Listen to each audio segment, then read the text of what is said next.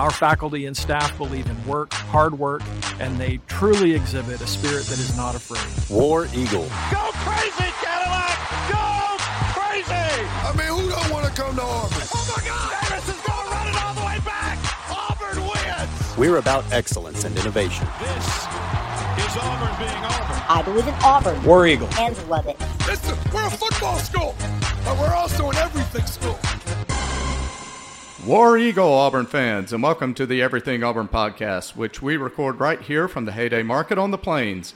I'm your host, Auburn Communications Director Preston Sparks, and this is the place for learning all about the amazing people, places, traditions, and hard work that sets Auburn apart from the rest. Seinfeld was a show about nothing, but this is a podcast about everything Auburn. With this segment, we're going to delve into the research of one of our rockstar professor experts, Dr. Amit Morey, and his work in improving the quality and safety of poultry products. Dr. Morey is an associate professor of poultry science in Auburn's College of Agriculture, and his research is a great example of how Auburn is at work in advancing solutions through innovation. Thanks so much for being here today, Dr. Morey. So let's start things off by having you talk a bit about your role here at Auburn, how long you've been on the Plains, and what you teach. War Eagle, thank you so much for inviting me to talk.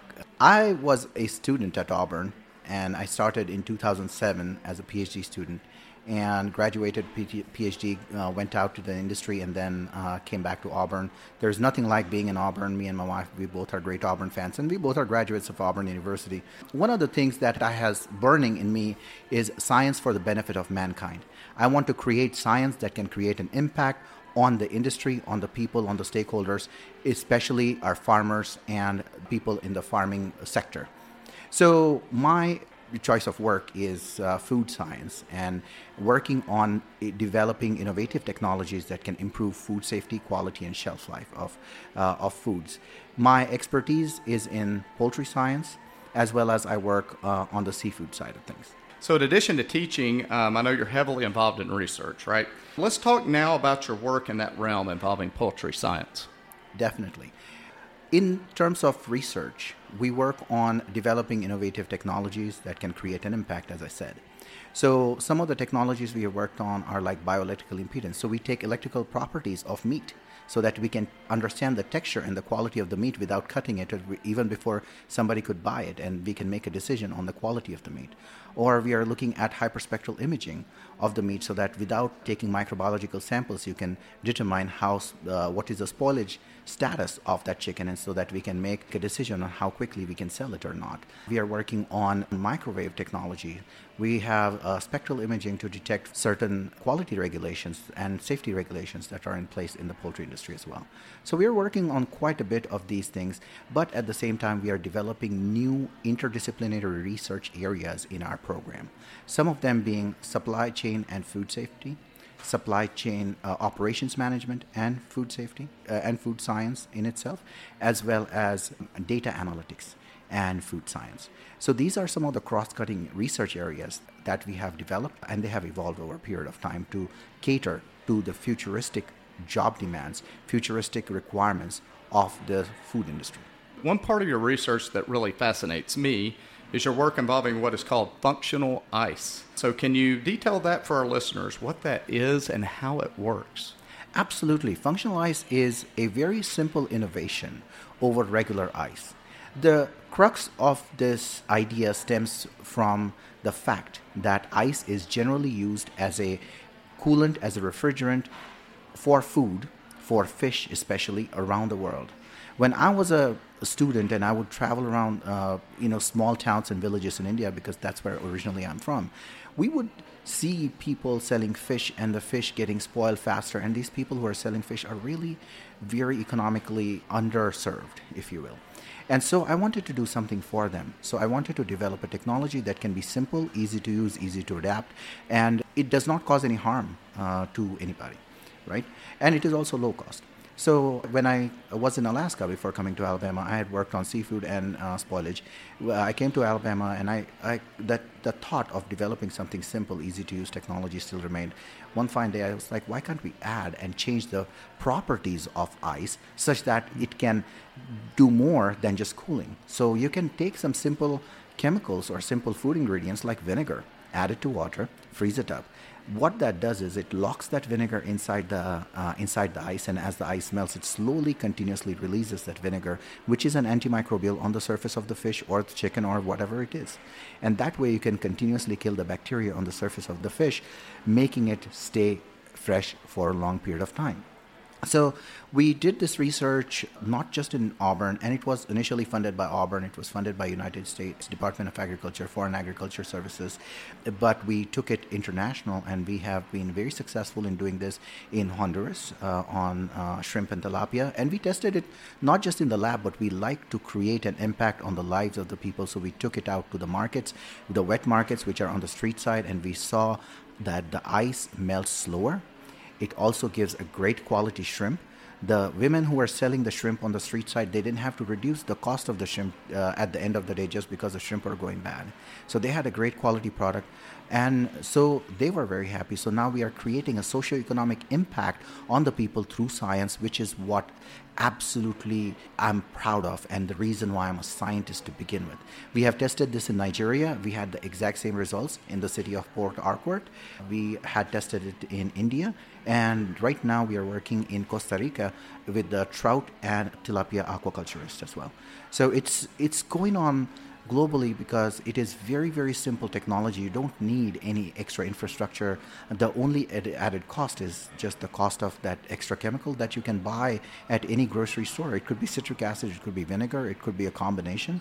So yeah, I mean, it's a fantastic technology that can reduce food waste and food loss while improving socioeconomic status of people. Pardon the bad pun, but that is very cool.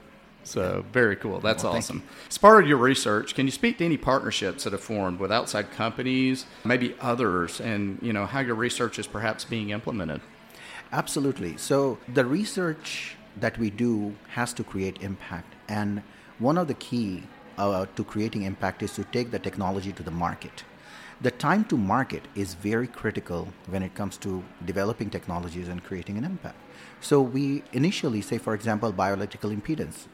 We started in our lab working using simple electrodes and trying to test the bioelectrical properties of the meat or chicken in this case. And I was like, it's going to take me a long time to figure out, put everything together, package it, and make it look nice and into a machine. I started looking, and there was actually a company that was making a machine like that to detect electrical properties, but that was for fish and for a completely different reason. We brought that technology in, and we then fine-tuned it to adapt to what we had, and then worked with the company to take it to the market. So we were able to successfully do that through these collaborative partnerships and forward thinking, where we could benefit the industry much more sooner than it would. Otherwise, it would have taken 10, 20 more years. So we have followed a similar pattern with other technologies as well, be it the spectral imaging, be it microwave technology, and so on. So that is one of the collaborations that we have done. Beyond that, we have absolutely collaborated with partners like the non-government organizations, for example, the World Wildlife Fund, on the food waste, food loss initiative. So we are actively in communication with them and updating them what we are doing. And then the scientists and stakeholders beyond the borders, beyond Auburn and the U.S., and looking at all these different countries. I'm very proud to say that we have been pretty successful in this endeavor. What a great example of Auburn at work for the state of Alabama and beyond, right? And this is a great example of just sort of the land grant mission. Can you detail how you involve students in your research work and all they're learning through that process? Students are the key to research. Students are the key to building the future leaders, future scientists, future policymakers, essentially. So during all this research, we have our undergraduate research program in my lab and several other researchers where we invite students to do research in our labs, and they work as undergraduate researchers. They work with graduate students. They do research projects. They present their research as well at national and international conferences, and all that is paid for by us. And with that knowledge, they can actually go to the next level, getting a master's or a PhD, or they can go and do their own degrees. We had undergraduate students going into medical school, to PA school, and others. And we have retained some of those students as well, where they were undergraduate researchers or interns. They have moved on to become master's students in the same lab as well. Then we have got master's students and PhD students, which are graduate students, and they are from all over the world, in fact, in our lab. So it's a very unique, very diverse group of talented students. One of the keys is that these students are out-of-the-box thinkers. That's what I like. And those are the students most of the time that are in my lab. They have to be motivated and driven by the cause and the purpose that we have to create a difference in the mankind through science. Focusing on yourself and your background, I'm always curious about how someone finds their niche. And so tell us a bit about how you became so interested in this particular field of study. Like I have said, my motto in life is science for the benefit of mankind. I have seen through several years that researchers do wonderful, amazing research, but then it gets stuck only in research papers. I wanted to go beyond, and I'm projecting that vision to my students, and my students are taking it forward as well. The real beauty of science is in its depth, but it's also in its applications that's going to create a change in the lives of the people, the millions of people around the world. Because we are privileged enough to get an education, have food in front of us, have somebody pay us to do the science. I feel that I have the burden on my shoulders to be responsible to the taxpayers and to the people in the world. And this is the key philosophy that drives me to what I do on a regular basis. Every project that I have done, the first thing that comes to my mind is, how am I going to help the people? You can do basic science, and that's great, but let's take it to the next level. Let's take it to the commercial level. Let's take it and give it to the people. Some of the functional ice, frankly, is not patented. Functional ice, it's an open source. If somebody tells what is the requirement, we can design a functional ice for that purpose, because we want to reach to the grassroots. We want to create that change. And that burning feeling inside me as a scientist drives me to do what I do on a regular basis. And I absolutely enjoy it every single moment. Let's talk about Auburn. I know Auburn is very special to you and your family. Can you talk just a little bit about your love for this place? Absolutely. We love Auburn. We live Auburn. We are orange and blue. We bleed orange and blue. There is nothing like it. As I'm talking, I'm like all goosebumped because there's no place like Auburn. I've been to several places in the world. Just this year, I had an opportunity and an honor to go to 13 different countries. And every time I come back, it just feels perfect. It feels home. I just fell in love with this place. There's something magical about Auburn that draws you in, the students, the atmosphere. Since being a student, I have always crossed Sanford Hall. Even today, now 2023, I still go in front of Sanford Hall and I'm in awe. And I'm like, wow, this is a place. This is home. This feels good. The people are great. Everybody is very friendly. It's a very family-oriented place.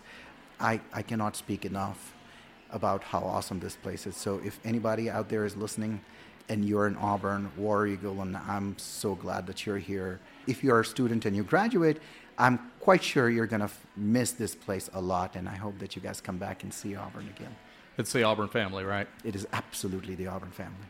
Looking back again on some of your research and work, if there are those out there who might be interested in seeking, to maybe connect in some of the work you're doing, or perhaps, as you mentioned, prospective students perhaps seeking a similar career in poultry science, how could they get connected? So you can send me an email at azm0011@auburn.edu, or you can connect with me on LinkedIn.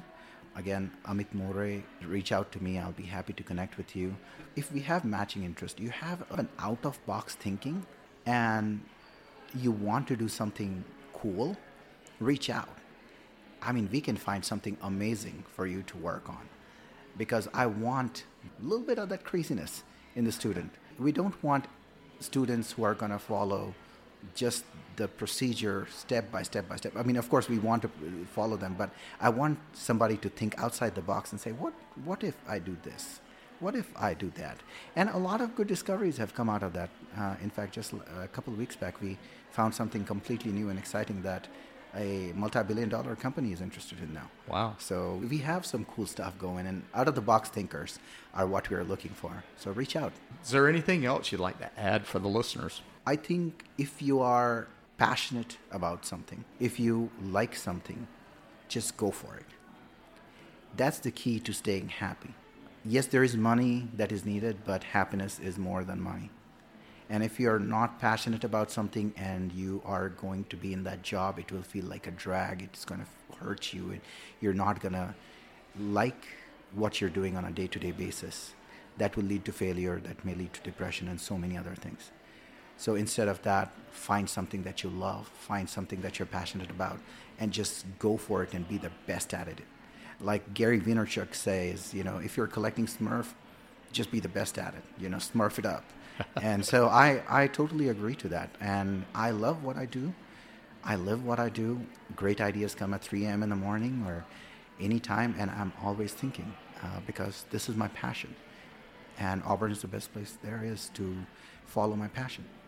Well, thanks so much again, Dr. Morey, for joining the podcast and enlightening us on all things poultry. We really appreciate it and hope everyone listening learned a few new things and grew their knowledge of everything Auburn. Make sure to check back on our show for future episodes as we continue to look at everything that makes Auburn so special. War Eagle.